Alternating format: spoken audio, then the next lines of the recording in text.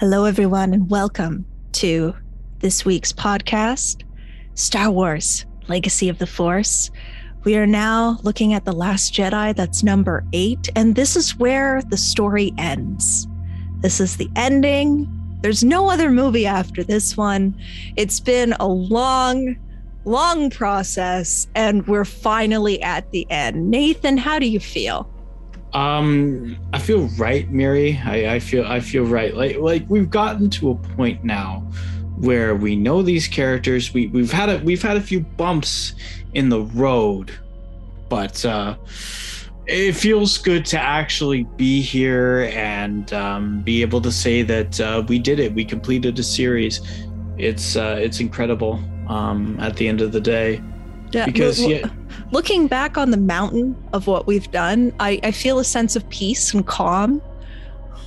I feel a sense of accomplishment. I'm going to tell you that much. Yeah, we've made it to the end. There are no other movies after this one. I thought that it was a very daring choice to end on 8 instead of, doing a 3-3-3 thing. But, it kind of works. It works. It really works. 8 is better than 7.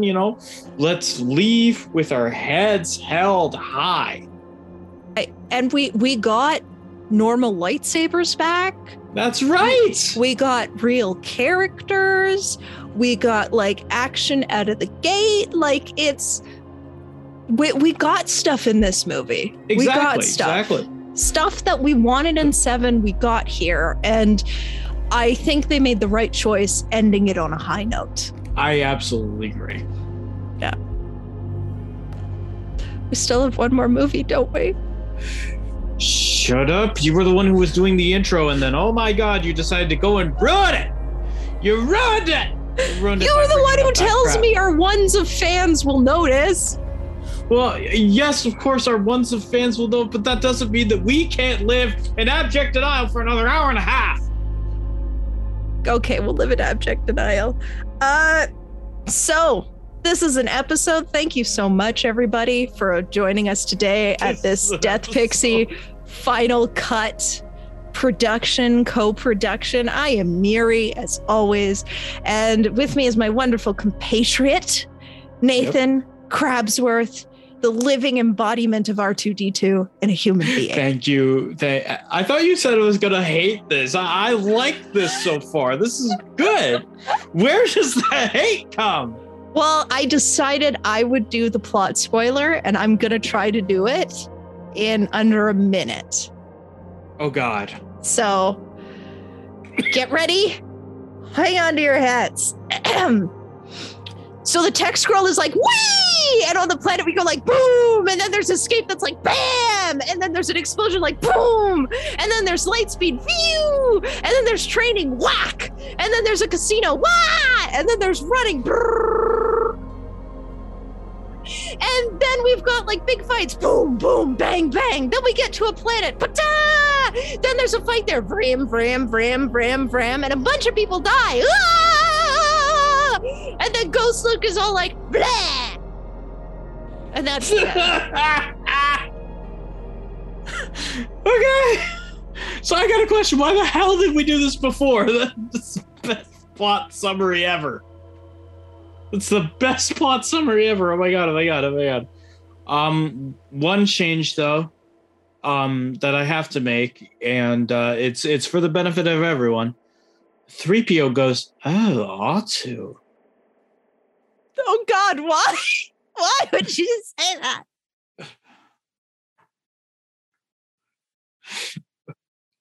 I've got no idea. I got a delivery of banana bread, which makes me happy, which means my energy levels are going to go up as we do this. And Nathan loves when that happens. That's great. No, it's legitimately great. No, seriously, when Miri gets a delivery of banana bread or anything sugary, her energy spikes, and then we get more. Whee! Yay! And all I can think to myself is, oh, sweet, a podcast off. This is going to be great. I'm actually in a much better mood coming out of 8 than I was coming out of 7. As am I. Like 8 had legitimately good things. It really truly did. I know that you loved the movie. I did not, but I can honestly say I didn't say love. My love will always be with Empire Strikes Back. Your ratings say different. I can't help it. They fed into what I like in my sci-fi. I'm sorry. They pandered to me. I'm sorry. And it looked so pretty. It looked so pretty. The backdrops were like a painting, and the contrast of the white with the red salt. When is the backdrops? When is the backdrops looking like a painting a good thing? Do you remember the Windows save screen of death? That was the Windows save screen of death. I like it when it looks like artistic because you have to remember I'm old. I grew up on movies with painted backdrops. I love the stylization. They suckered me in. And then John Williams made a new theme and it was lovely. And Leia actually did stuff. And Rose was an awesome character. Like Rose they suckered me in, Nathan. And Leia actually did stuff. She actually did stuff. She bitch slapped someone. She bitch slapped someone, Nathan. And oh my God, she stunned someone, Nathan. She stunned someone. She went to a stupid flight school, Nathan. A stupid flight school because of stupid Leia, which is a total betrayal. You promised we would do this. We would settle that debate later. I understand. That's why I stopped. We're going to have a time. Are you saying you didn't like the Luke-Kylo fight? Are you saying you didn't? Sorry. Spoiler alert for everybody. Spoilers abound. Yes, right. The like 6 people who are watching this and trying to decide, should we watch Star Wars? I don't know. Let's talk about these 2 random people on the internet thing. Oh yeah, no, that's totally a good idea. No, I love the Luke-Kylo fight. I really, truly did. It was one of the first fights and the only fight so far that harkened back to the original trilogy way of fighting, where it's more psychological than anything else. I do have one question for you because I know you're getting high off of banana bread right now, and I want to kind of feed into it. So I think the Luke-Kylo fight would have been better if Luke wasn't a force projection, if he had just shown up, and if he had dodged all the murder attempts and then said to Kylo, if you strike me down in anger, I'll be with you forever. And so Kylo does. And then Luke goes into a Joker laugh. Because all right, if we're getting a Joker laugh, I want me some Leia Harley Quinn then. Like... You want... Okay, how in the heck would that even work? 'Cause I'm interested. I want to know more.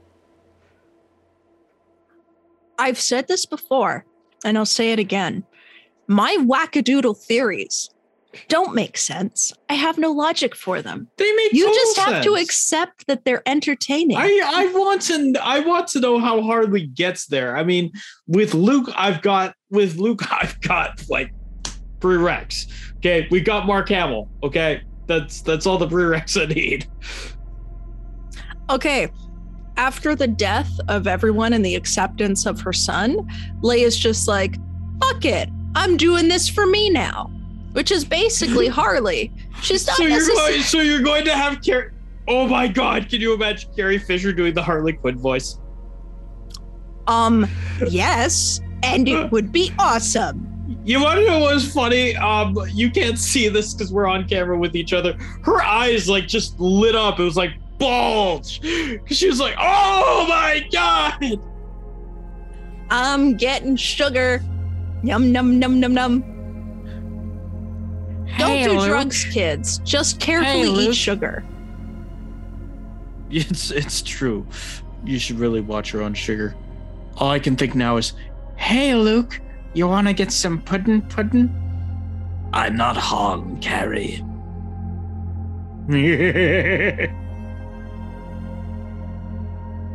Also, could you imagine letting those 2 just improvise their hearts out. Oh my God. Oh God. Because unfiltered Carrie is amazing. Right? So and Mark Hamill as the Joker is amazing. Unfiltered Mark is amazing. So what we're saying is it would nine should have been Ghost Mark Hamill as the Joker and Carrie Fisher as Harley Quinn as Leia. So that's what we're saying 9 should have been.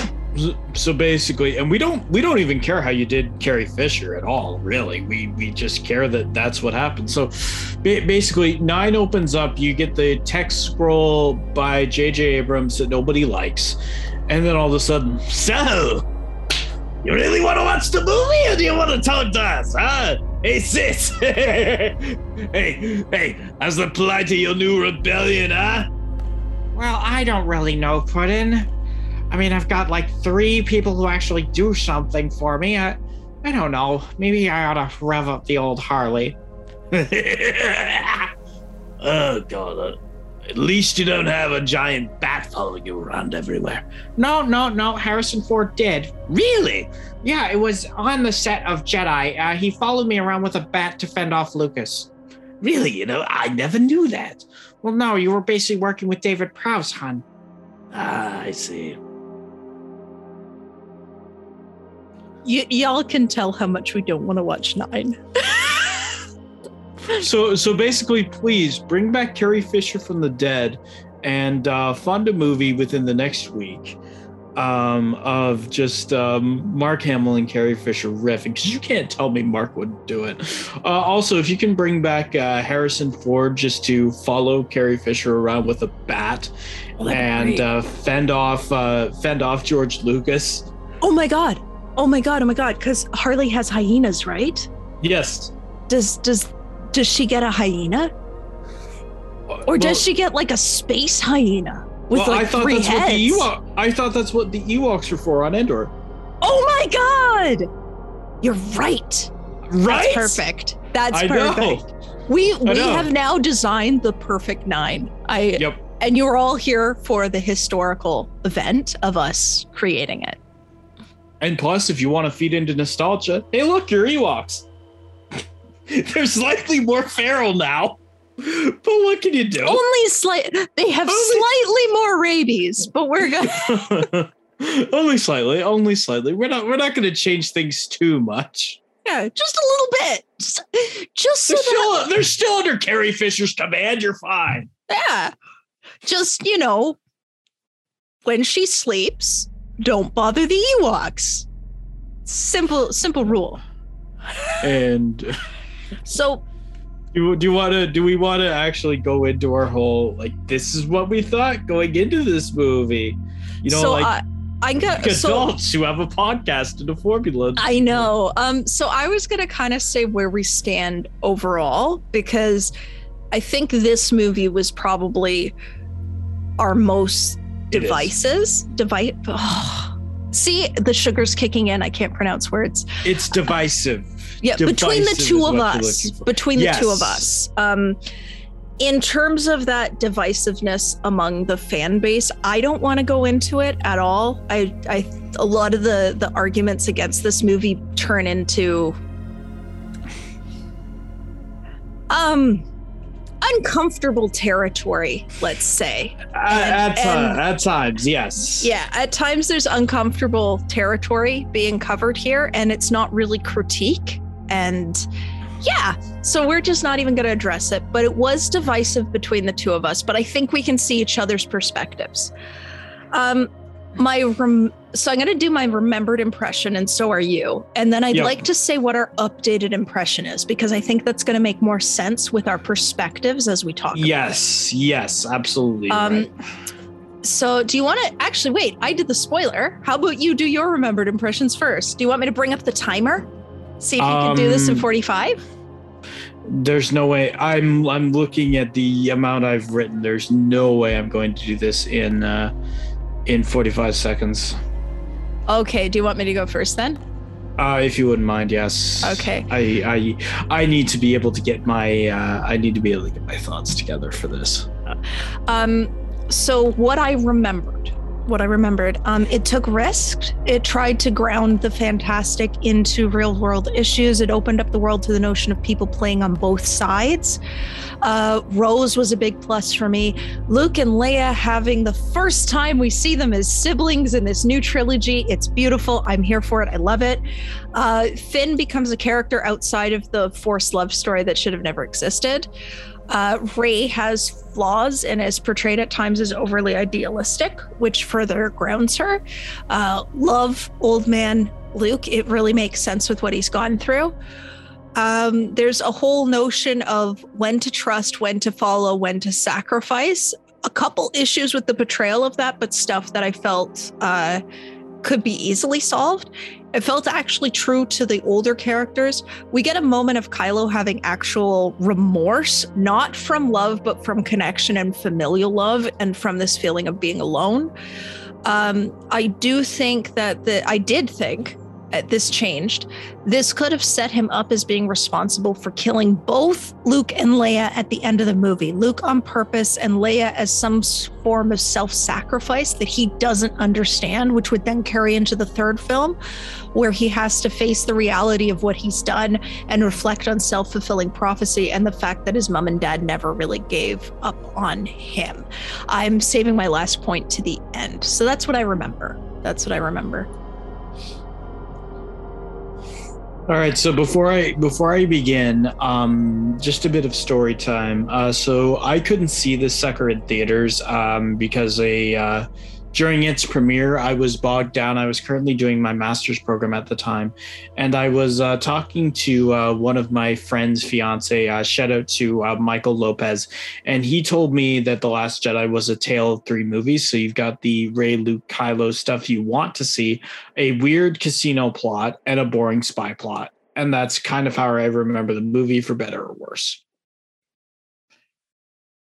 And even then, that's still my impressions to this day when I look at it.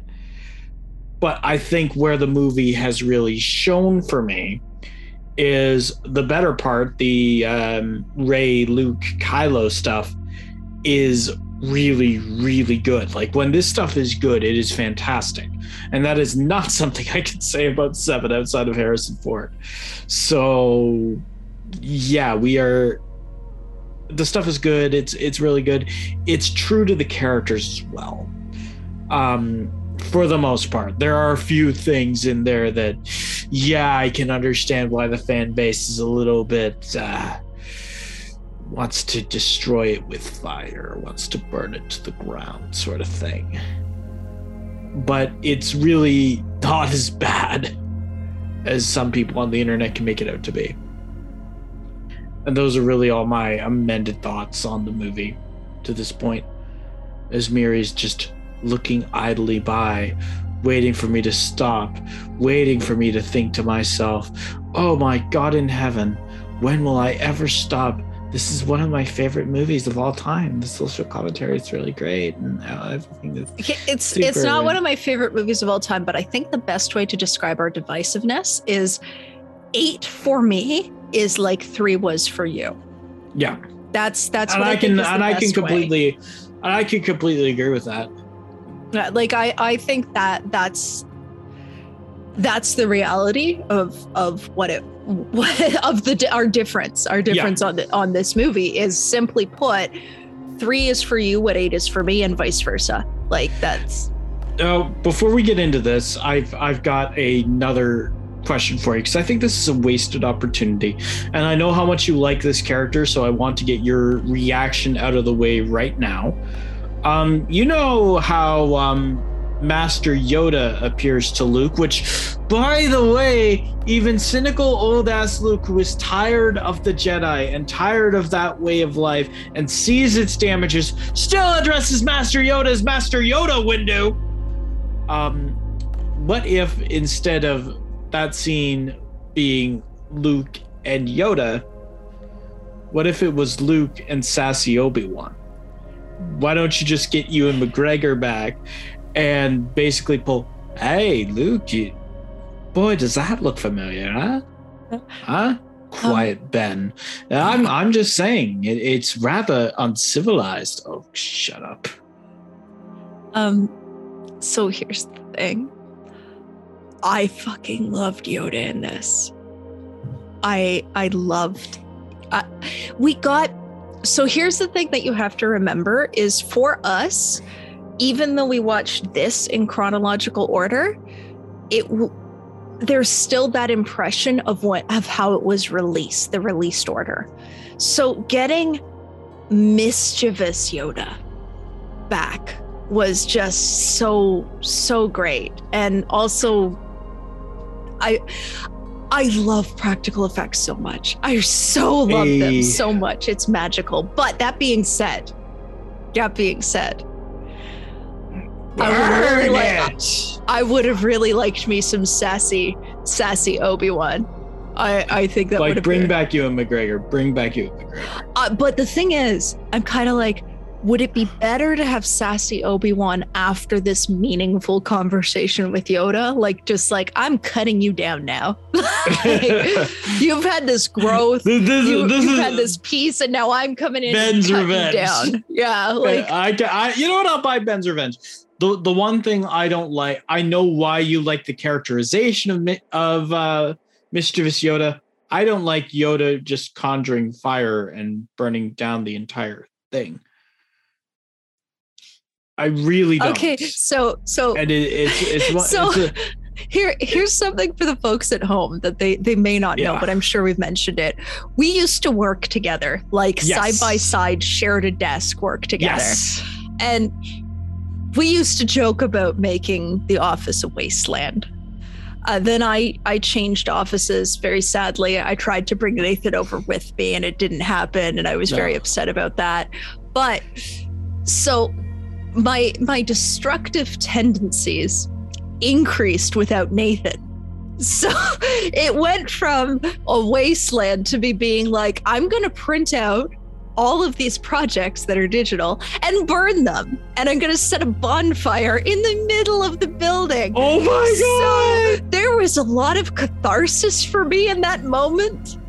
That may have overshadowed my feelings on the Yoda characterization. Holy crap! Yeah, there was. What is wrong? I didn't know that. Yeah, What is wrong with you? That's what. When I changed offices, this is what the new office did to me. This is what without being around to keep you pure, you decided to just burn everything. Yeah. First of all, I should never be keeping anybody pure. Let's start right there. That's the first problem with all this. The second problem, your mind just goes, burn. Yep. Burn it all down. Yeah, so there was quite a bit of catharsis with me in that sequence. So much catharsis. I was fine with the conversation too. It's just the actual act of burning it. Yeah, rather than just leaving it there and like not touching it again, like still being respectful of it. This new office has changed me, and I don't think it's for the better, because I saw that and I was like, fuck yeah, fuck yeah, that's what I would do. I get it. I understand you. We're burning this to the ground because for me it goes into no physical manifestation controls how you use the Force. You don't friggin' need a building. You can just believe. You can just use it. And also, that's why stupid flight school work. I'm sorry. No. But more than that was a half-assed justification, by the way, because the true reason is, yes, burn! I understand it. I understand you, Yoda. You get me in my burning tendencies. This is what the new office has turned me into. See, I understand why Luke, in a moment of just like complete failure, because Luke throughout this whole movie is extremely cynical, and at times it is very, very difficult to be him because he's so relatable, he's so believable. In a split second, he wants to burn it down. He almost immediately reconsiders, and then here's Yoda. Set Force lightning to it, I will. Boom, bam. See, here's the thing.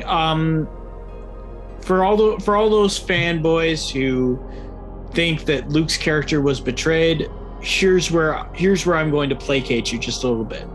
No, he wouldn't have thrown the lightsaber away. He would have never thrown away part of his heritage. He would have never done that.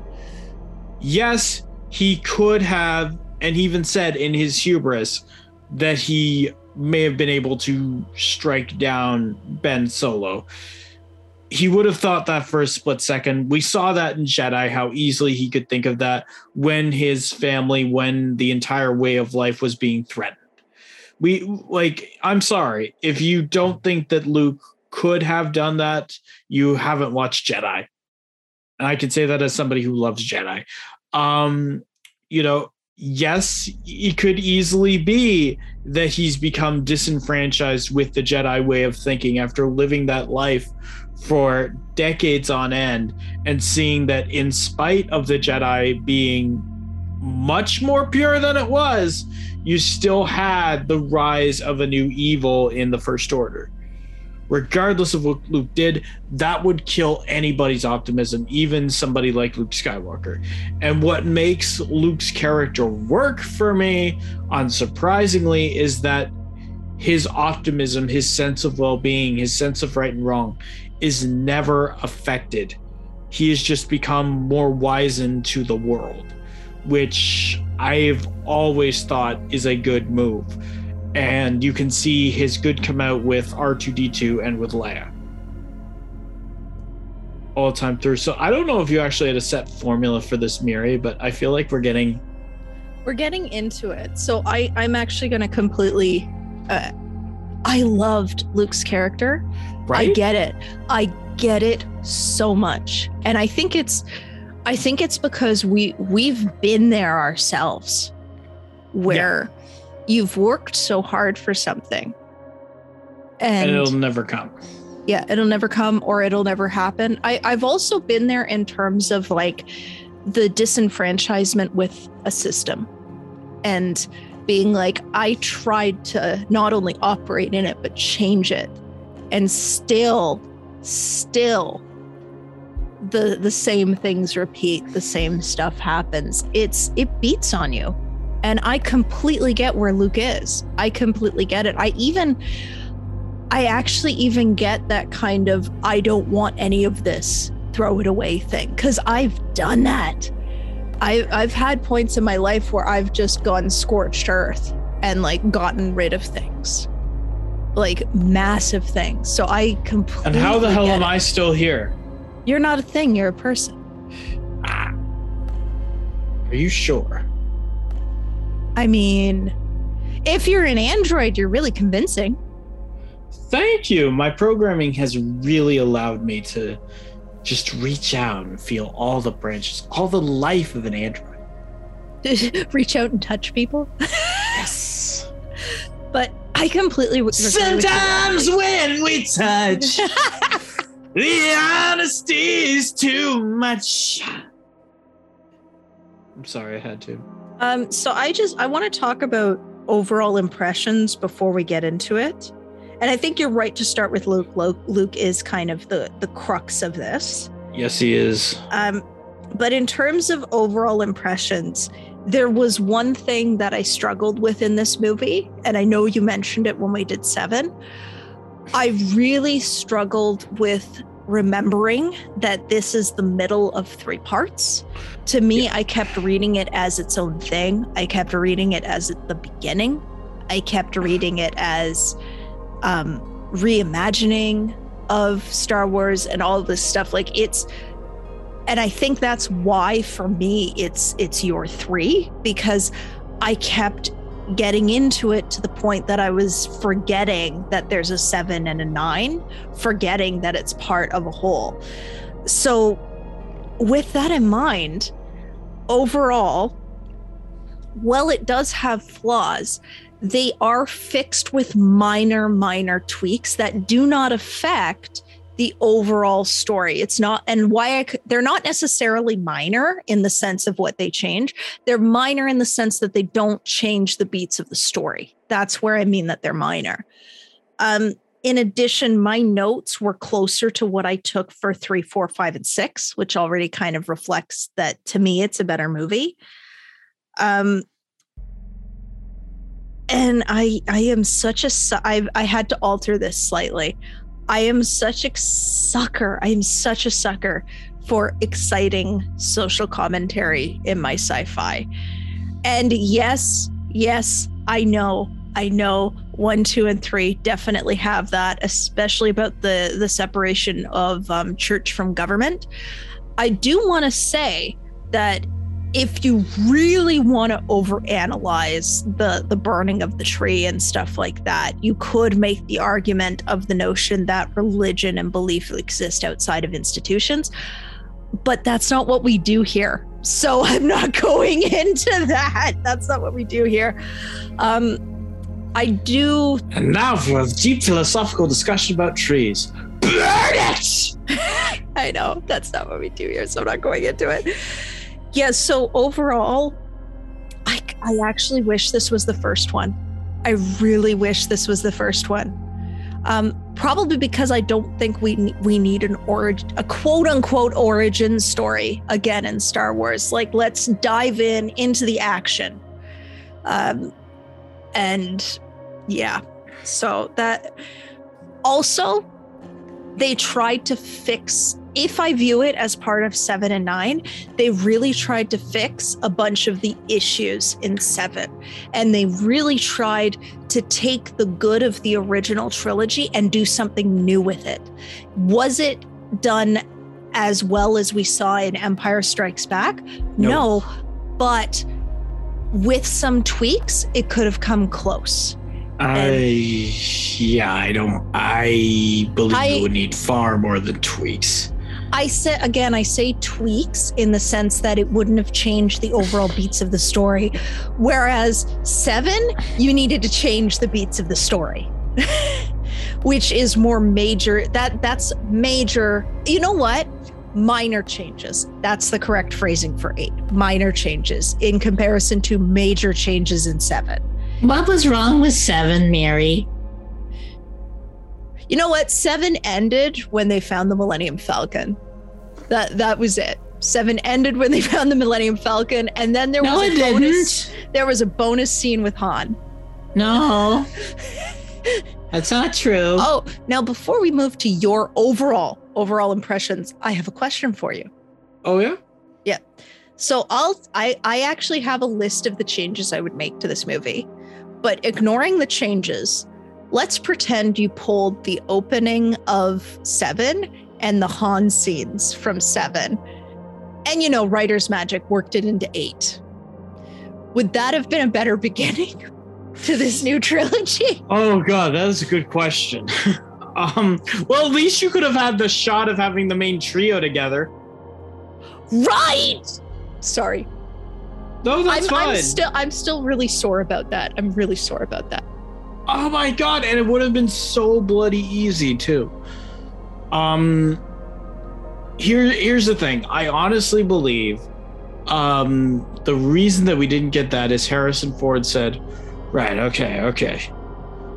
If I come back and I do this, you're killing me. I'm only coming back for 1, and you're killing me. Yep. The only way I'm doing this, the only way I'm getting paid up the nose. So basically what I think is episode 7 is basically the new cast and Harrison Ford. Yes, Carrie Fisher was there. But she was... Yes, Mark Hamill had a cameo at the end, but it's really the main cast and Harrison Ford. Episode 8... Again, there's a lot more division, but the main cast and Mark Hamill. Like, this is the Mark Hamill movie. And had she have lived through it, 9 would have been the main cast and Carrie Fisher. But I think that's what they were going for. That is what they were going for, but I have my own commentary on that. But we'll get to that in 9. We'll get to that really? in 9. I can't wait for that. You approved of that. I actually really do. We are going on the record here. What I say a 9 is actually pre-approved by Nathan. Yes. Oh God. Oh my God. Is it ever? I never thought of that before from that angle because I couldn't. There's no way I could. But anyway. What overall impression? Overall impression. And then we'll get into the nitty-gritty. I agree with you that it is the best of the sequel trilogy. I'm with you there. It is. It doesn't commit a cardinal sin of being boring. It doesn't commit the sin of being not Star Wars in the fact that you're murdering everything that Star Wars stood for. I get that. It is not a boring movie. It does not commit a cardinal sin of being bad. As I say, going back and looking at this, particularly as it relates to Mark Hamill, and aside from R2-D2, Luke Skywalker is my favorite character in all of Star Wars. And knowing what I do about Mark Hamill and knowing his pathway in life and knowing what he's done with his career, it's amazing to see Mark Hamill back with Luke Skywalker, clearly giving it his all. That's the one thing that you can take away from this movie whatsoever, is that this is Mark Hamill's best Star Wars movie and one of his best live action movies, bar none. It doesn't matter if he doesn't want to be there. He is giving it his all, and you can see that with every scene that he ends up doing. And it rubs off on Daisy Ridley. This is Daisy Ridley's best performance by far in episode 8. You can buy Rey, and part of that has to go with the writing. The other part of it has to go with Mark Hamill. As Miri has already said, you can totally buy everything that Luke Skywalker's gone through. You can buy everything that Mark Hamill's gone through. The Luke Rey stuff is fantastic. I distinctly remember. Do you feel it? I do. That's the Force.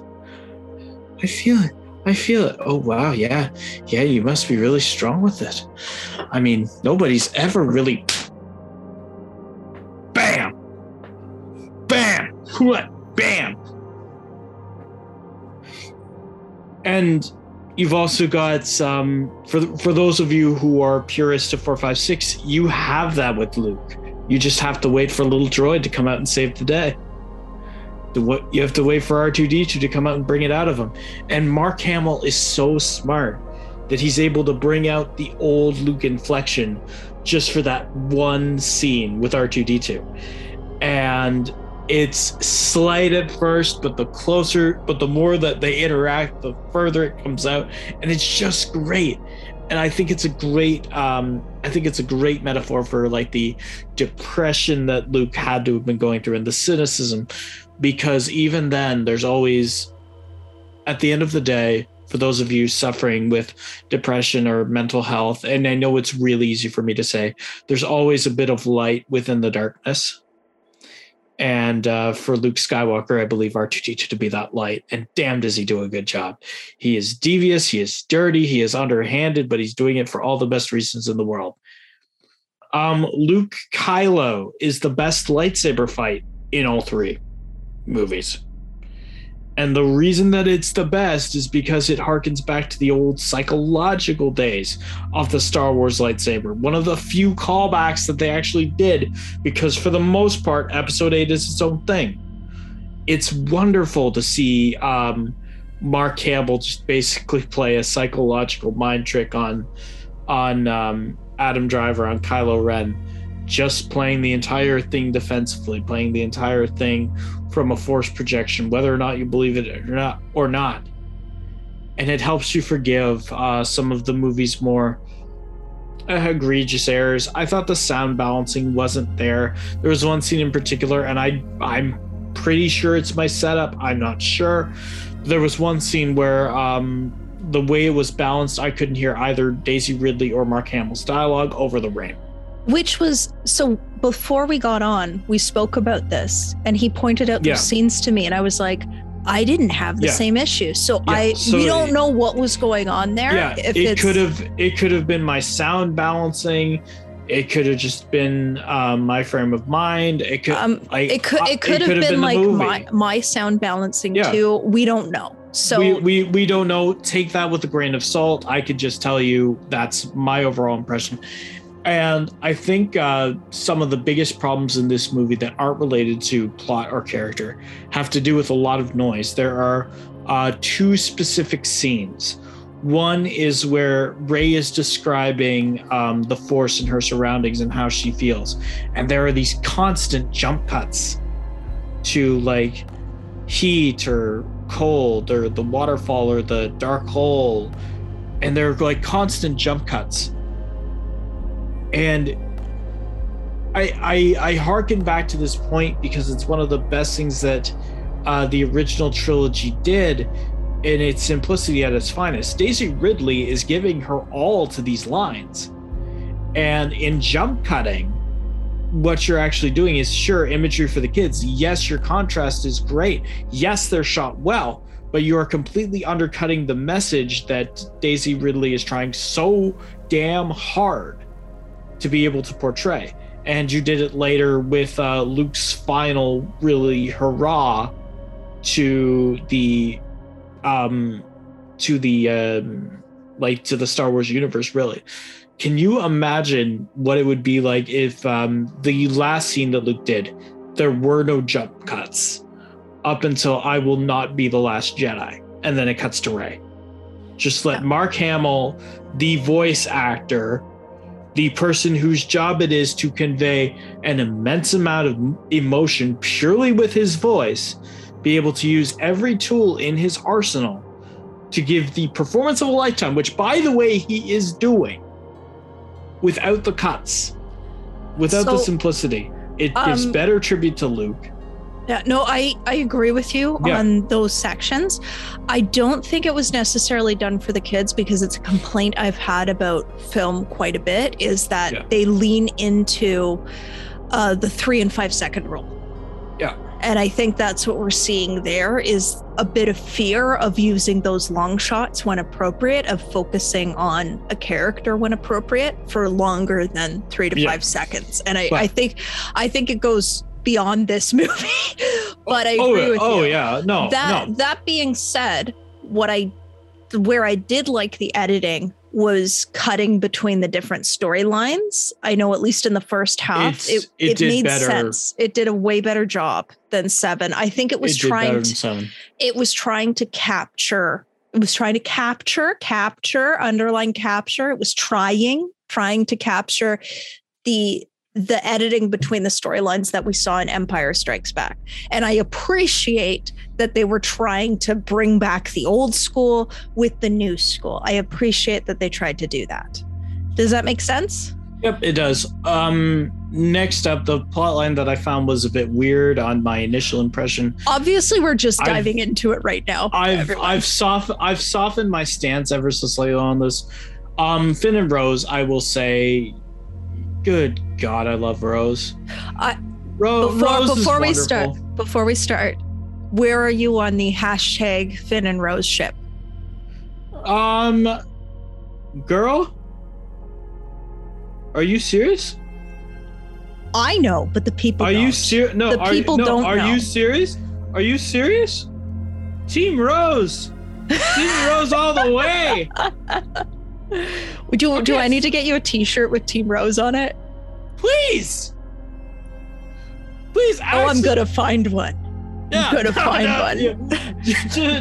Just watch. You know, I'm gonna be doing the post-mortem with Dean, and I'm gonna be wearing a giant Team Rose t-shirt now. It would be if I could find a rose pattern t-shirt with Team Rose on it. That'd be great.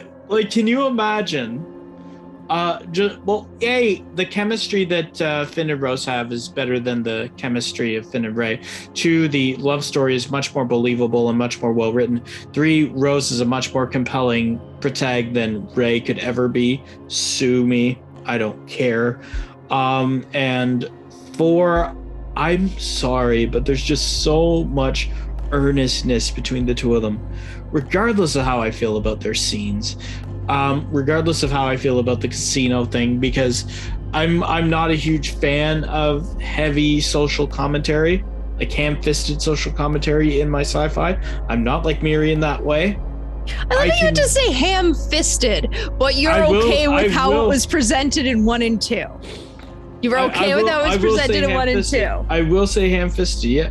Oh my god. You don't come out like you don't come out and say, we must infiltrate Senate. Okay, anyway. Finn and Rose. But yeah, no, Finn and Rose are wonderful. The character progression for both of them feels natural. Finn doesn't feel like too much of a poser after, going with Rose for that casino scene. The casino scene makes sense from a character standpoint, makes sense from a narrative standpoint. It's nice to actually see, yes, you had the obvious betrayal by the obvious actor, whose name I forget. The prison guard. Benedicto del Toro. Benedicto del Toro. It's obvious. Shoot, I added, no. Benedicto del Toro. That is how you say it? Am I getting the syllables right? I don't know. Hello, mysterious editor who is with me. I'm sorry. It's Benicio del Toro. Benicio del Toro. I'm so sorry. Miscellaneous editor. Yeah. Thank you. Benicio del Toro. It doesn't really matter, that he's obviously going to be the bad guy. There is a nice there's 2 really nice red herrings in there. Number 1, it's not him that gives them away, it's BB-8. And 2, when giving up the moon piece, that symbolism, Finn is the only one that's really protecting it. Rose just instantly wants to do the greater good, rip it off, give it to him. He gives it back because it's the best conductor. And then it's like, okay, that's a point where your guard's let down, so that when he actually does betray you, it makes it worse. And the set design, whether or not I like the dialogue or the ham-fistedness whatsoever, the set design's solid. It's really solid. It's really nice. Like that whole thing is really nice. Where the movie falls flat for me is poor Poe Dameron and Stupid Leia's Stupid Flight School. And that entire storyline. Okay. But no, you're asking me about my overall impressions. I'm telling you, Tale of 3 movies. That's where it loses it for me. It absolutely loses it because this plan is so stupid that Leia would never do it. B, even if Leia were to do it, she would never, ever not inform her high-ranking officers, regardless of how she feels about them, because it just leads to dissension, and Leia would know that. So this entire plot thread could have been avoided and could have been cut, and it would have left basically nothing in the movie changed. That was where I had some of my changes, but I do want to go back and talk about, like, the sets were solid, the CGI was solid, the costumes, everything was really solid. I love the fact that Rey finally gets full pants, because she would want those as somebody from a desert climate. That was a nice choice. I like the fact that we've given Rey normal hair instead of 3 buns. I don't understand why they did that other than space reasons. Okay, so I can help you out there. Hello, my name is Jennifer Engels. I'm a stylist. Okay, hello. So basically what happened is episode 4, 5, 6, episode 4, we had Leia with the 2 buns, okay? And I was working with J.J. Abrams in episode 7, and he said, well, I want Rey to have 3 because Rey is better than Leia in every conceivable way, shape, and form. Like, ew, look at all these flaws Leia has. Ew, oh my god. But so they have to be sloppy buns. Well, yes, they had to be sloppy and messy buns. She's not a princess. She's not a princess. She's a slave girl. Oh my god. And then Daisy Ridley came to me and she's like, I'm not really a slave girl. I'm a scavenger. And then I said to her, oh no, please. No. You're going with a fat Jabba the Hutt type guy to get your money? No, you're a slave girl. Oh my god. And so we fought about it for a little while, and J.J. Abrams, he came and he was like, Rey needs to have more buns than Leia, and they need to be sloppy because Rey is grizzled and so beautiful. And so basically that's how we got it, you know? It's wonderful, really. Oh my God. Oh my God. Oh my God. Oh my God. Oh my God. So those were positives. There was a lot more care put in that I felt. I know the porgs were a point of contention, but I want to point out I thought that was a very creative way to deal with puffins always being on set and being unable to be herded away. I thought that was a very clever way to deal with that. And the fact they got a subplot with Chewie. And it's a subplot without dialogue. And I don't know what it is about me, but I'm a sucker for that too. I really am. Speaking of Chewie, I love how he busts down the door. Oh yeah. Like, what up, bitch? Chewie, what are you doing? Where's Han? Just like full cool, like this is the Kool-Aid man that will kill you. That was it. Was I am here for it. I am here for it. Missed promotional opportunity, by the way, for Chewie to be the Kool-Aid man. Hashtag Chewie for Kool-Aid man.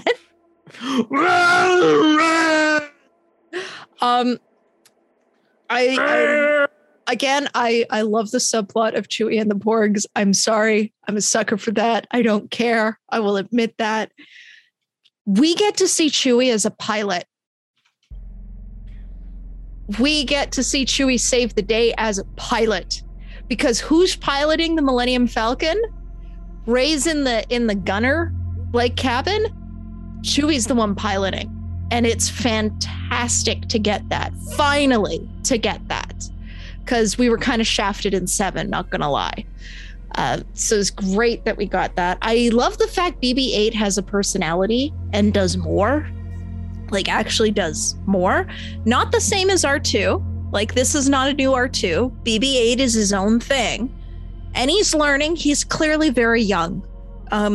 He could use an R2, not C-3PO, but he could use an R2. But I love that they actually gave him stuff to do. I love that. Thank you. I keep blanking on his name. The actor of Poe. I really like that every time they're in a scene. Oscar Isaacs. Yes. Every time they're in a scene together, you feel that he's genuinely happy. This is his droid. This is his buddy. You're seeing the beginning of that like camaraderie friendship. And I appreciate the fact that he put that effort into it. I completely agree with you on Luke. I love Luke in this. I think it's fantastic. Great. I think it's fantastic. I love R2 playing hardball with Luke. That was the best. Great. That was, and the fact that Luke is even like, that was a low blow. Like, it was a cheap move. I completely agree with you about Rose and Finn. They have a fantastic rapport. It's great to see Finn going from this like blindly I must save Rey to suddenly understanding the complexities of the universe, to thinking self-sacrifice is the answer, to being taught that there's more than self-sacrifice. There's a lot of peaks and valleys with Finn this time, which is nice.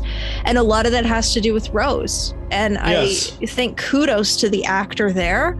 She was given arguably a tough job coming in completely new into an already divisive trilogy. And she did a fantastic job. I love the progression of her character. And I also think this is the movie where for some reason I was getting the vibe Rose from here and her progression puts her on the radar of the higher ups among the rebels, such as Leia.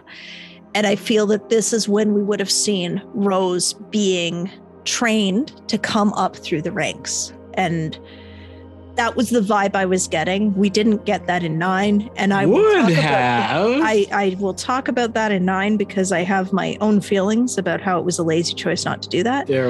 I know we've said this already. They're wonderful. Like tune into 9. Yeah. There's so much before I get into my list of changes, because it bounces off of my last point about what I liked about the movie. Shout out to Billy getting more to do and the fact that she really stepped up the acting game here. There were a couple times where she said certain things and she sounded just like Carrie Fisher, which was like a weird thing audially to hear, but awesome at the same time. Big shout out to the comedy in the dialogue that worked. We've got I'm with the droid on this one from Leia. We've got that whole sequence of the hand hitting Nathan went through. We've got I'm from nowhere. No one's from nowhere. Jakku. Okay, that's pretty much nowhere. That's pretty close. I have seen your daily routine. You're not busy. There were some really good, like, that was so reminiscent of the original. And I think we went through like so many lines in Empire that are like iconic comedy. And I felt that they were really trying to go for that here, which was just lovely, lovely to see. I'm going to move into what I would change. And this kind of brings up my criticisms of the movie, which I think go well now. In terms of dialogue, there didn't really need to be any antagonism between, I cannot remember the character's name, so I apologize, between Purple Lady and Poe. There was really no reason to have that. You could have simply had it where all that was said was, we're going to an older rebel base. It still would not have changed Poe, Finn, and Rose wanting to do that contingency plan. They still would have wanted to do that because nobody likes the feeling of watching all of your assets getting slowly blown up and only having a straight route to safety. Nobody likes that feeling. So you could have taken out that level of antagonism and nothing would have really changed. The slap and the stun by Leia, just judging by the beats of how it was done, I felt it was done for comedic effect and wasn't necessary. You could have lost it and still gotten the vibe. I do want to point out that Leia had issued over an open comm a direct order that we are going into light speed now. We are getting away. I want to preserve what assets we have, and I want to preserve people. And that was when Poe said, no, we're going to take out this ship. And at the end of the day, that is refusing an order by a commanding officer. So he would have still gotten the dressing down. But I don't agree with Purple not saying anything about the plan, and I don't think that would have changed the plot beats at all. And I don't agree with the slap and the stun because I felt it was done for comedic effect and it was unnecessary. And again, you would have lost nothing. Oh, here's the thing. No shirtless Kylo. That was unnecessary. Put a shirt on him. Okay. First of all, you do not deny the female fans of Adam Driver. I think that was the male fans of Adam Driver. Well, I have to tell you, he's a very nice-looking man. If John Oliver is anyone to go by, it was the male fans of Adam Driver. Let's be honest here. Well, look, okay, Alan Rickman is dead, and we said this in episode 7. Adam Driver's the closest thing you're going to get to Snape. That is my justification. God. You just touched on a theory I had, a random theory. Oh, yeah? This is all Snape undercover in a different universe. Oh my God! How does that change the movie for you? Well, I'm going to be putting it to you honestly. Is Snape still playing the long game? Is Snape still playing the long game? Like, there's a reason Leia continues to live. I mean, I guess is Snape playing the long game? Must be. I mean, when you think about it, I'm sorry, Han is expendable. Leia isn't. And when you kill off Han, only then will the Dark Lord trust you completely. You can bring Harry Potter to Snoke, knowing that you can save Potter if need be. You can bring Harry Potter to Palpatine or Voldemort, knowing, oh my God, there are literally no flaws with this theory whatsoever. you kind of have to unmute your microphone if you're going to be like, yeah, right? None at all. No, I agree. So I'm sorry. Apparently the shirtless Kylo was necessary. Absolutely was. For these reasons stated by Nathan. I'm sorry, Nathan. And that is fine. Based on what you said earlier in your critiques, I assume you agreed with my last two changes. It doesn't change anything to the plot. It doesn't change a damn thing. Not a damn thing. And here's the other thing. I'm sorry. You're in a war. you're at the end of the day, you're in a war. Whether or not somebody has just been slapped, been giving a dressing down, demoted, whatever, over an open comm, which I've got a theory on that, but it's thin. It's razor thin. Like whether or not that happened, and keyword being it did, you do not tell somebody in a war, or you do not keep people in the dark in a war, especially somebody who is a high-ranking officer. The only way that would make sense is if there were suspicions of a mole, but that never occurred. Yeah, that never occurred. So that's what I'm saying is, to me, these are small changes to make because it doesn't change the overall action or plot beats. It doesn't. Apparently, we're keeping shirtless Kylo. So there we go. Of course. In regards to the dressing down that Poe gets, because I know somebody out there is going to be like, well, he did that because light speed tracking. They didn't know at the time that Leia made the call to, we're getting out of here, go to light speed. They didn't know they could track them through light speed, so that doesn't work. And once again, it's refusing an order from the superior officer. At the end of the day, as I'm sure we all know, when it comes to rank and job, you get dressed down, reprimanded if you don't do what you're told to do.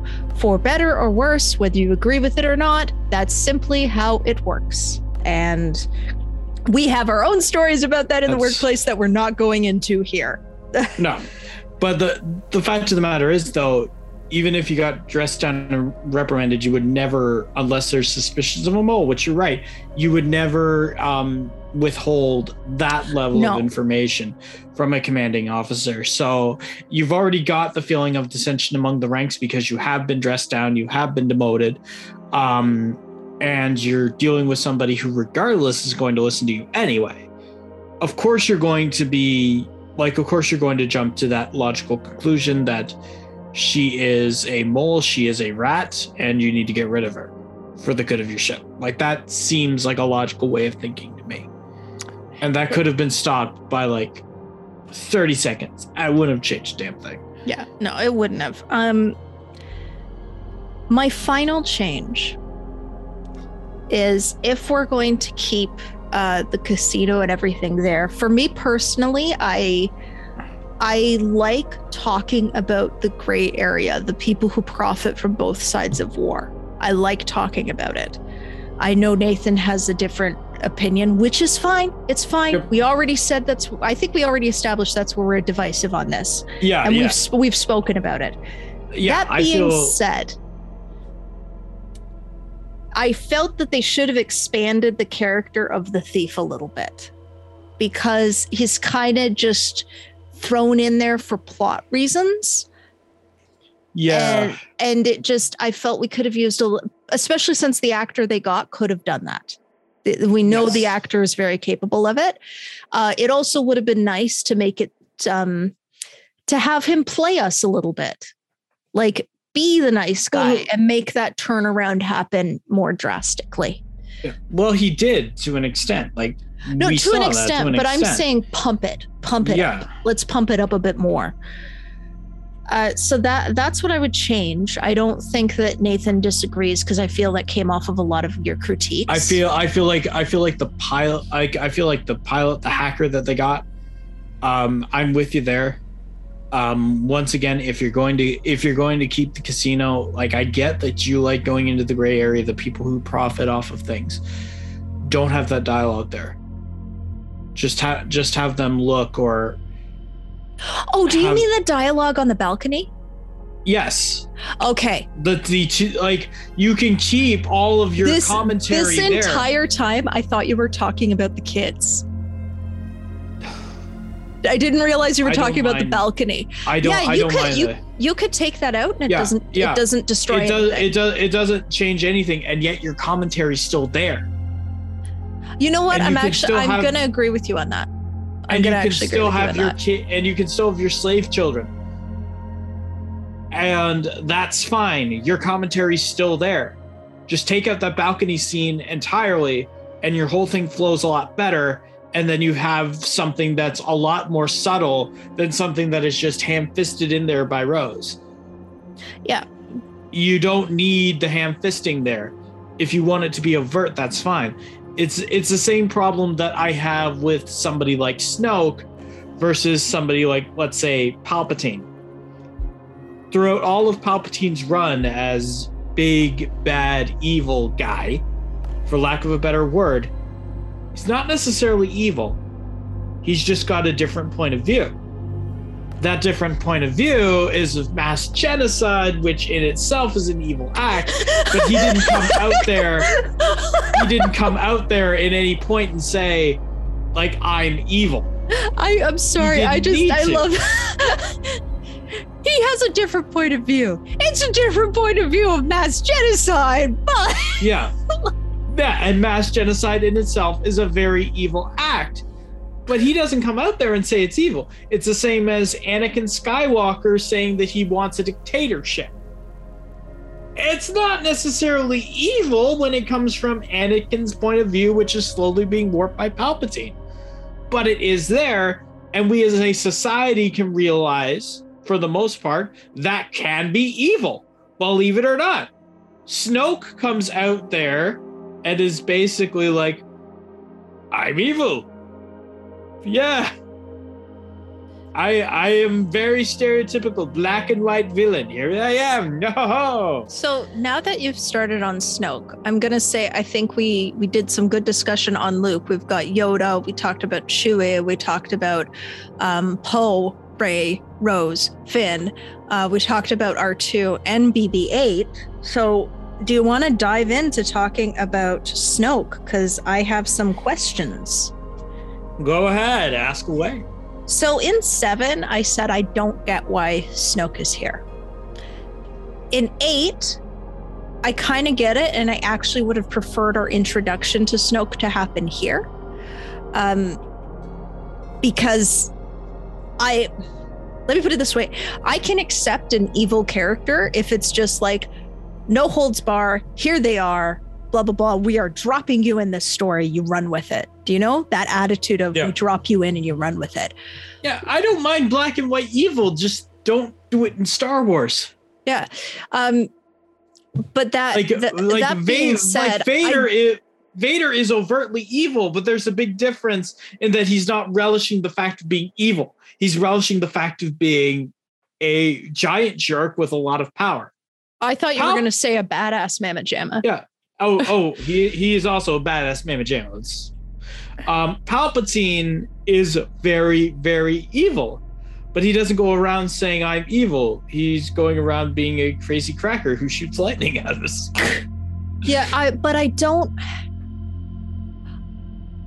like that Snoke was there to die. I like that Snoke was there to represent this thing for Kylo, where it's like, you're doing it wrong. They're doing it wrong. Everybody's doing it wrong. I'm going to make you all do it right. Like I got that.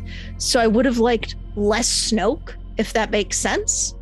And just drop me in when Kylo sees him. Does that make sense? Just drop it in when Kylo sees him. Kind of like what they did here. But again, I don't see the purpose to Snoke, because you could have gotten the same thing from Kylo killing Ginger General. Hux. His name is Hux. He has a name. Ginger General. Hux. Ginger His name General. is Hux. He has a name. That being said, though, I understand that 8 was saddled with what 7 started. So you had to have Snoke in there. Can we call him Hux the Gingivitis Ginger General? Yes, Hux the Gingivitis Ginger General. Who is he more upset with, Kylo Ren or Tooth Decay? Who knows? Kylo Ren represents tooth decay. Ah, my toothbrush against your lightsaber. Hux, how did you get so powerful? This Through is the power of fluoride. And this is why Nathan likes it when I get a sugar rush. It's true. So I don't, let me put it this way. I would get Snoke being here if I didn't know what was going to happen in 9. There you go. There we go. That's how I feel. That's how I feel about Snoke. 9 ruins Snoke for her. What about you? Like I say, I really didn't think Snoke needed to be there. Period. No. Well, like I said, we could have not even knowing what happens in 9. Snoke doesn't need to be there. No. Like it could have been Kylo versus gingivitis guy. Like and that would have made sense with why Hux is being so insubordinate with him all throughout. Like seriously, yeah. Hux through 7 and 8, you get severe Grand Moff Tarkin vibes. And but when we go from there, yeah. Okay. I have one final note on Snoke that I thought you'd like, and I wrote this while I was watching it. Again, I don't understand the purpose of Snoke other than for Snoke. I think it would have been more powerful without Snoke. Yep. That was my note. But when we go from Snoke, we now jump over to Kylo, and I have something to say. The time when he has a hissy fit here should have been the first time because it works. Yep. This should have been the first time we see him unhinged. Yep. Countless AT-ATs should have died. Instead of those poor defenseless computers. But this should have been the first time we saw him lose his cool, because this is the time where he's killed so many, he's sacrificed so many, and still it's never enough. And so you see that break in that beginnings of dissension in him. Yep. And it makes sense here to do it. And it comes from the perfect person you'd want to screw him over. Let's go, Luke. No, it's perfect. It makes sense. Hey, kiddo, your mother's gonna escape now. Yeah. And guess what? Guess what? The girl you're gonna try so hard to turn to the dark side, guess what? She's not gonna be here when you get to her. Oh, also, hands off my droid, bitch. Take 3PO with you, please. Hey, look! It's your daddy's dice! How do you feel, sonny boy? You killed him, but he still lives within you, just like me. Old Uncle Lukey. You're so evil, it's great. It works so well, though. Oh, it does. God. It does.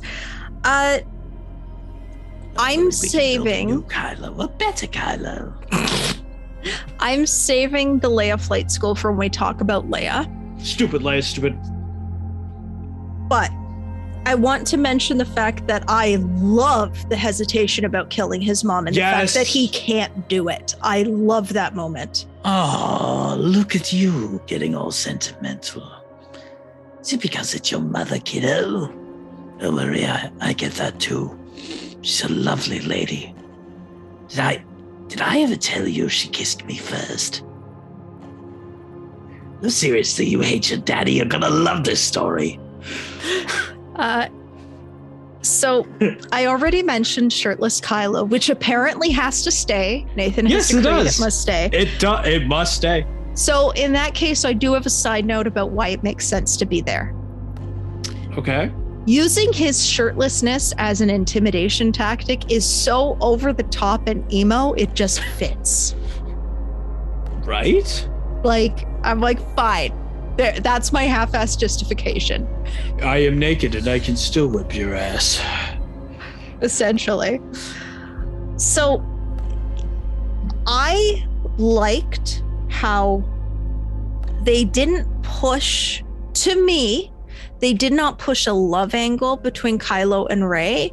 They pushed a two sides of a coin thing between them. And this notion that the two sides of the Force have to join, not in a romantic way, to balance each other out. And but it's very romantic. No, it's not. They're slicing through with so much care, destroying them all like butter. It's like Thanksgiving. Thanksgiving with the Force. Oh, we had the Star Wars Holiday Special. I want the sequel trilogy Thanksgiving Special. Oh my God, we should do a commentary while we watch the holiday special. I've No, never we seen should. it. I've never It's seen awful. I don't want to. It makes 9 look like Empire. it. I have a side note in my notes about Kylo. So Is it about Kylo or is it about Rey? Who Kind of knows? both. That's because they're joined together. at not the butt. romantically. And I don't know. I feel that anybody who says that it was like a romance between the two in this movie, say it because, oh my God, it's a boy and a girl and Kylo was shirtless, because that's it. Other than that, it's so dance with her, Kylo. Oh my Dance with her, Kylo. Dance the dance of life. You're so creepy. But I love it. Right? When he asks Rey to join him. When he asked Rey to join him. Okay. We are seeing, because remember, when Kylo left Luke, he killed a lot of Padawans, but he took Padawans who decided to follow him. And I feel that when he's asking Rey to join him, we're seeing a glimpse into how he got those Padawans to follow him. Tyler joined me on death. But just I'm gonna do the entire rest of the review like this just because I think it's funny. just the glimpse into his using powerful emotions, if that makes sense. And the fact that like the Kylo, I did want more about the Kylo Death Squad. I wanted to understand more about Kylo. No, the Death Squad, Kylo's Death Squad. Like, are they Kylo's friends? Death Squad for Do they have Rey. lunch together? Like, do they train together? That type of thing. What did Kylo pack you? Oh, roast beef on rye. Damn. All I got was pastrami. I'm looking to deflect. Did you say deflect or defect? I said deflect. I meant defect. We've got a defector here!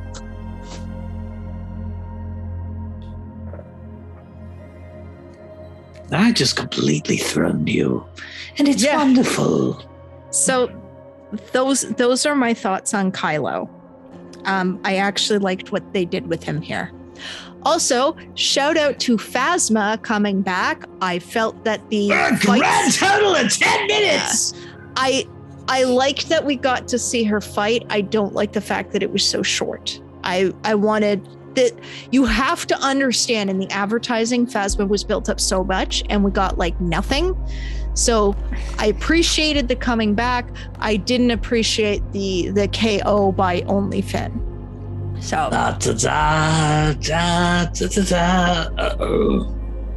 Is there anything you want to say about Kylo in this movie? No, absolutely not. He's a good kid and I hope nothing but the best for him.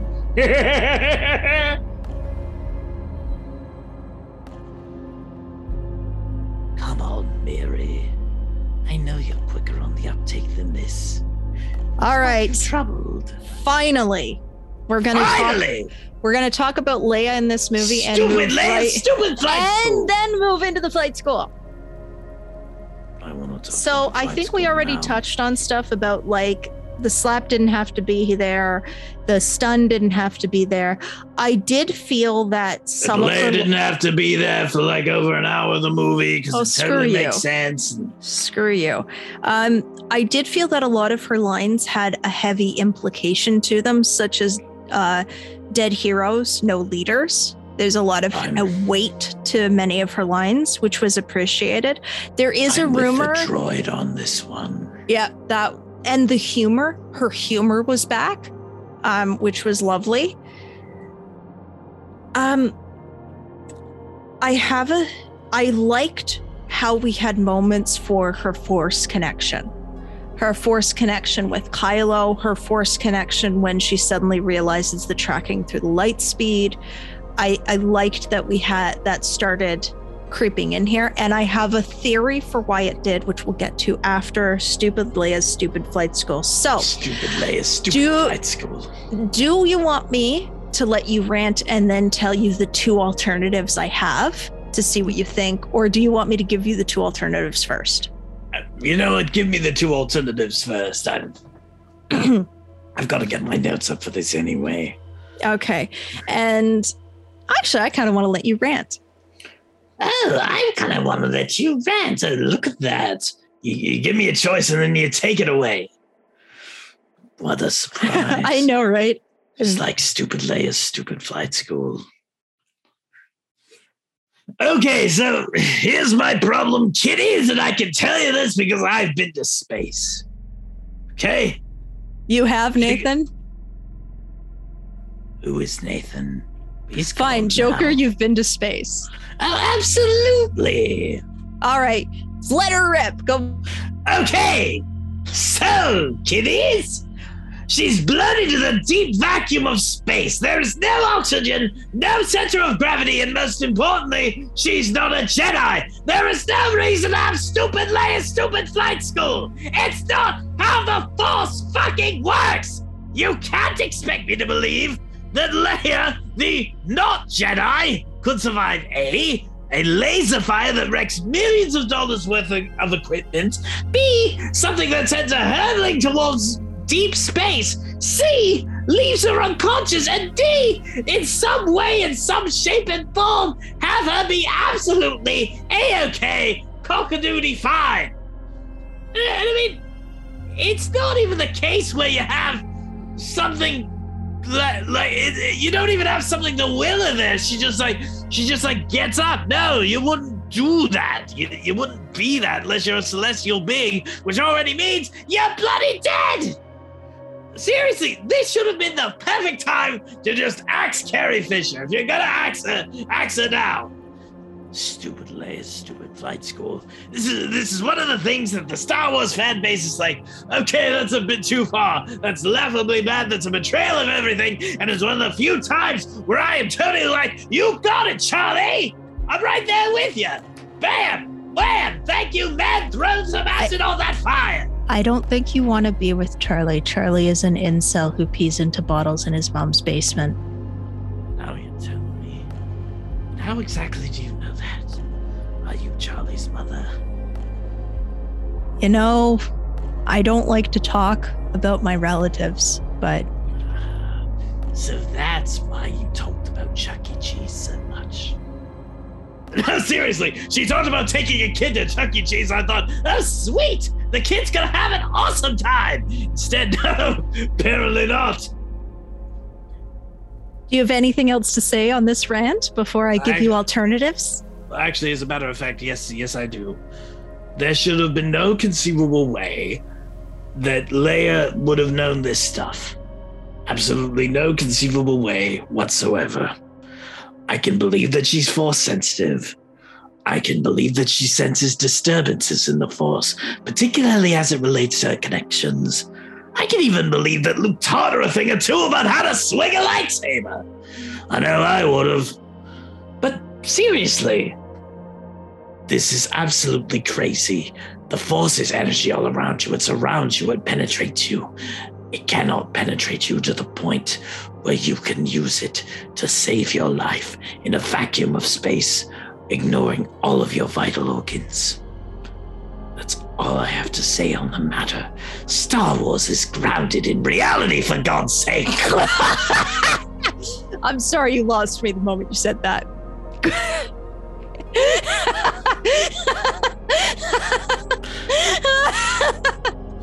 And they say I'm crazy. Okay, so I now have to back up. I like that this... Stupid Leia, stupid That wasn't flight what I was school, going to talk about. Because I think that Carrie Fisher is the best. I like this idea of separating people who are in tune and can use the Force from the religion of the Jedi.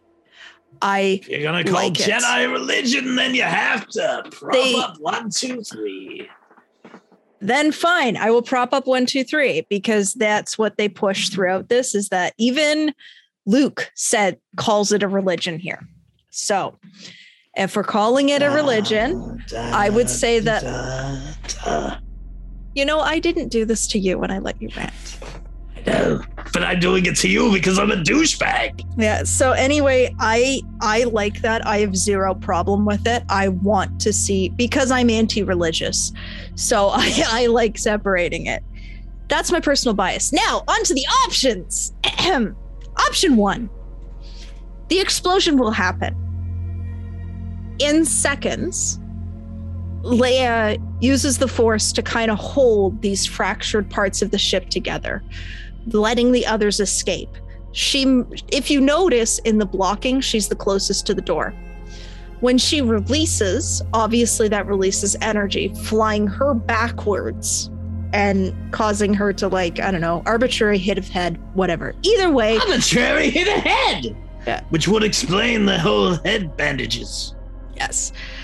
I would explain the head bandages. Also, because she used that level, you still get the same fainting, going to medical. She's out of it, which means Purple and Poe have this antagonistic relationship that we already said didn't need to be there, but if you wanted to keep it, you could.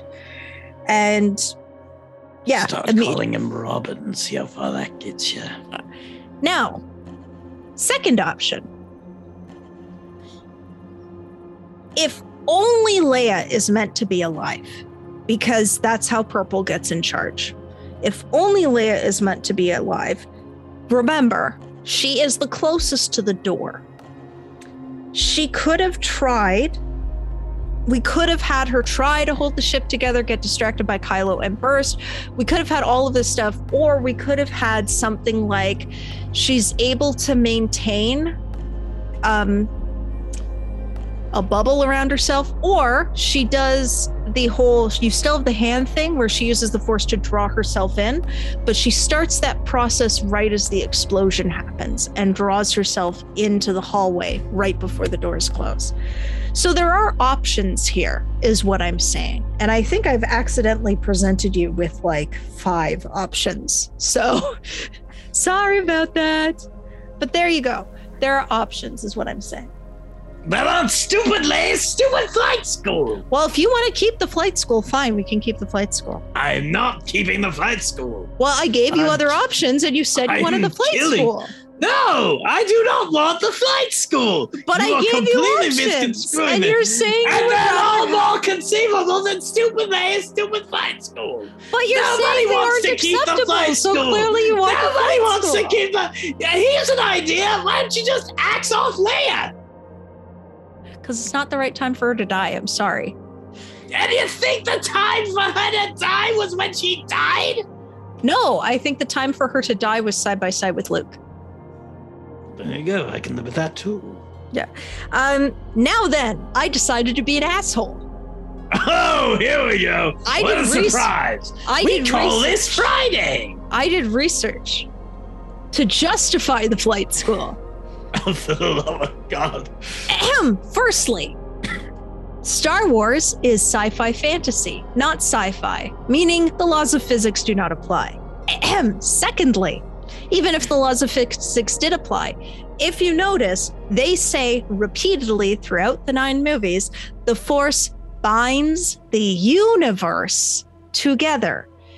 Now, as we all know, in the universe, even in the empty vacuum of space, there is radiation. What is radiation? It's energy. The Force is commonly paralleled with energy, which means she absolutely had stuff to use. Also, she was beside spaceships, which all had energy that she could have drawn upon. Seconds before the explosion happens, there's a reaction. She knows something's about to happen, so she puts herself down into this almost stasis, bursts out energy, and goes back into that stasis again. So there, I did research on it. There you go. You can justify it if you want, because you clearly didn't like my other options. You clearly don't want Leia. Like your other options. You don't like my options. Once did I You don't like Leia dying with me. I You did. want the flight school, so I've justified it. What the hell? No, I can don't keep want the the flight flight school. school. I have never once said I wanted the flight school. And by the way, with your options, hell, we could add another one. 3PO could have saved the day. There you go. 3PO could have saved Leia. Actually, could 3PO have died here? Please. Could we have had 3PO die There's no here? reason to have him be on here. I know what he does in 9. It's absolute bullcrap. Oh my God. Leia leaves the room, tells C-3PO, just make sure that this gets done, because she knows what's about to happen, and she leads to the death of 3PO. Oh, thank heavens. That would be an ultimate turn to the light. See, this is what happens here on Star Wars Legacy of the Force. I show up as a guest host, and we blow your minds! The one thing I want to say finally is, if I start treating this as part of 7, 8, and 9, I wish this team had been allowed to give Leia her send-off, because Han got the... You may not agree with how Han got his send-off, but it was exactly what Harrison Ford wanted. They gave him what he wanted in 7. Luke's send-off is beautiful. It is very beautiful. Leia was shafted. Leia did not have to be shafted. And we'll get to that in 9. But I do wish that we had decided to have the twins do a side-by-side thing. Now, I have questions, queries, conundrums to ask you. And I think you're... me? Yes, and I think you're going to hate this. Really? Yes, I think you're going to really hate this. Go on, you say it with such a smile on your face, I can't say no. No, I mean, literally, it's in my contract. I can't say no to this.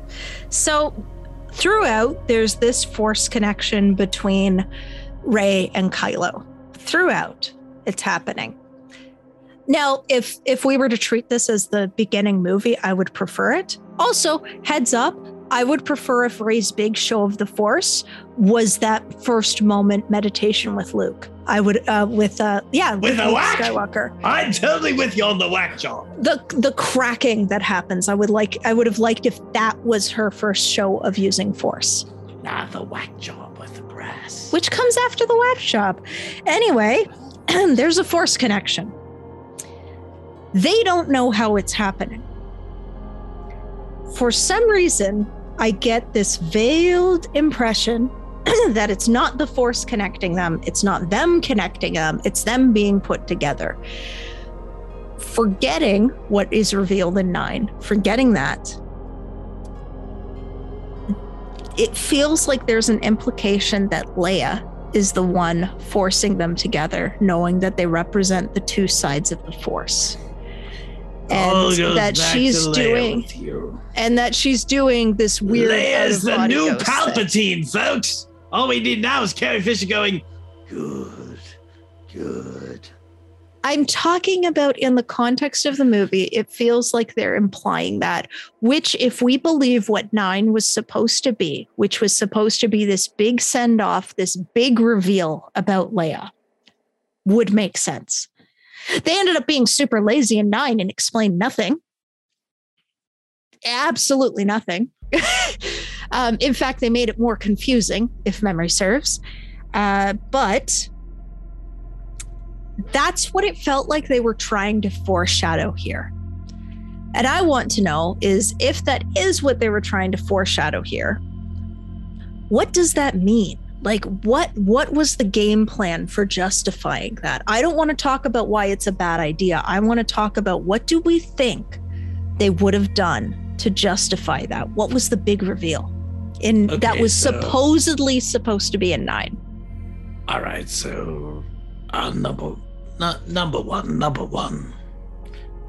Do you want me to? Because there's two ways I see this question, honestly, and I'm not even talking about Joker. I can drop the voice if you want. I'm not going to because it secretly pisses you off.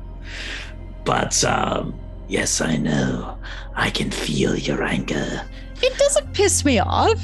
Oh, okay, perfect. Makes it even better then. Let's have some laughs. Number one, do you want me to go the love story route, or do you want me to go the ultimate evil route? I personally don't believe it's a love story.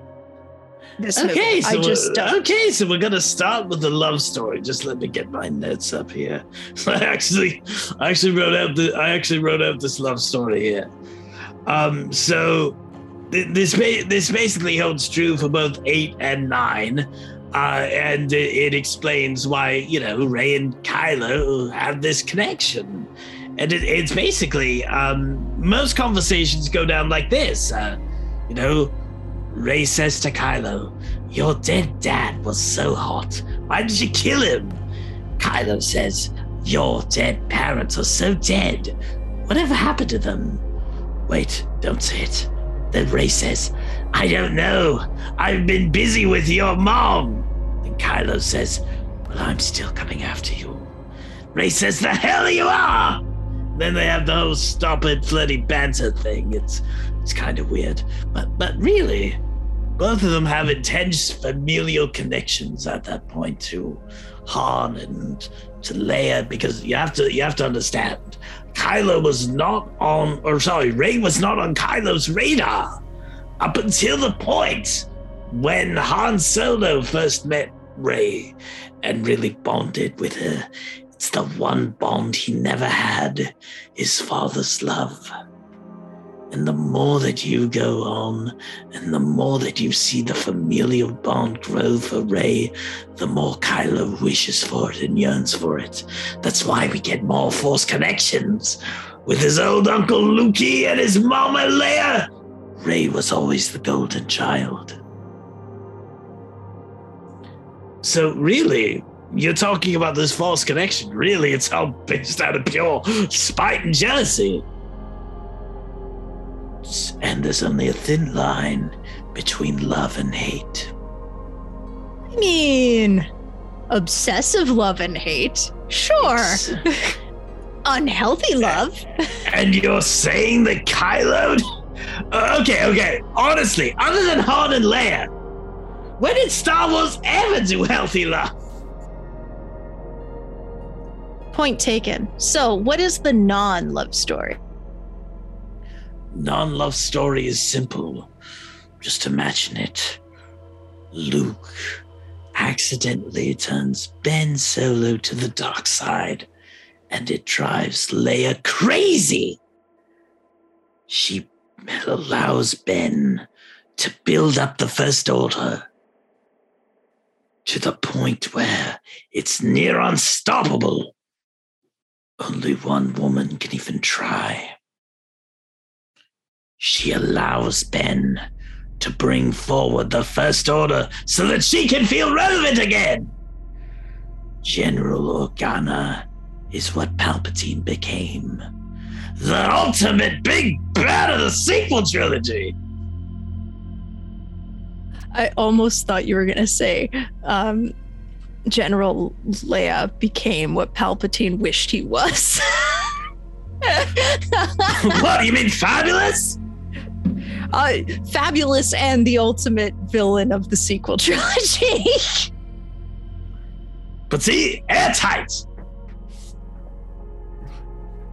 Interesting. So I know everybody's gotten used to me and my wild theories and ideas at the end. However, we're saving those for 9 because 9 is going to be a severely different format for us. Very different. Not just because it's the last one, but because that's the only way it doesn't turn into a 3-hour complaint fest. So, I don't mind the complaint fest. I'm sure the listeners don't want to hear 3 hours of it, though. You don't want to hear 3 hours of my sultry voice? So, anyway, You we are pigs. saving. You all- people are pigs. We're saving all of Miri's wackadoodle theories for the sequel trilogy for an hour. Wackadoodle cockadoodie. And I'm sure Nathan will love them all and want them to be added in, just like how he very much appreciated me justifying Leia's flight school so that it could stay in the You movie. did not!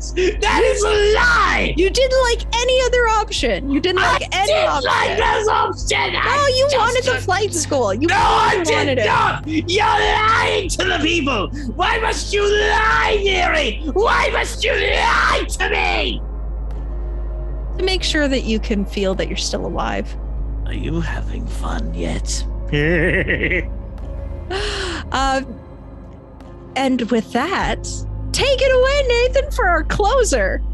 Ladies and gentlemen, boys and girls, thank you so much for listening to Star Wars Legacy of the Force, Episode 8. I, of course, am Dr. J. And if you want to listen to any more of Miri's ramblings, or you want to commission us to do voiceover work for you, or any other sort of work that doesn't involve actual manual labor or any kind, labor that isn't really labor, contact us at www.deathpixie.ca. Also, we must stress there are plenty of jobs that don't involve physical labor that are actually labor. We're not up for those either, but the ones that are fun, we are so on board. Thank you so much for listening to Star Wars Legacy of the Force. And as always, it's as we tell you, if you like these movies, whether or not we think they're dumpster fires, or in Miri's case, whether or not we think they're the best movie in the world. I wasn't the one who wanted the flight school. You are a good. I hate the flight school. Everyone knows I hate the flight school. You made me justify it. No, I didn't. I did it at all. You were like, I'm going to justify this just to piss them off.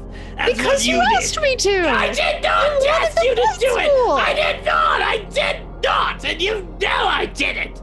Anyway, Well, what we'll was I? leave it up for our viewers to decide. Anyway, what was I? Yes, thank you to Final Cut Presents, the Director's Cut Podcast, Dean and Mel, for allowing us to have the freedom to be able to do this. And of course, ladies and gentlemen, if you like this movie, go ahead and like it. Star Wars Legacy of the Force is just a way that we can go and talk about how much we love the series. Tune in later. Tune in next time. But when we talk about how much we hate the series and want to rub it into the ground. This as always has been Dr. J on behalf of Nathan, on behalf of Miri, on behalf of Star Wars Legacy of the Force. Signing off. Da da da da da da da da da da da da da da da da da da da.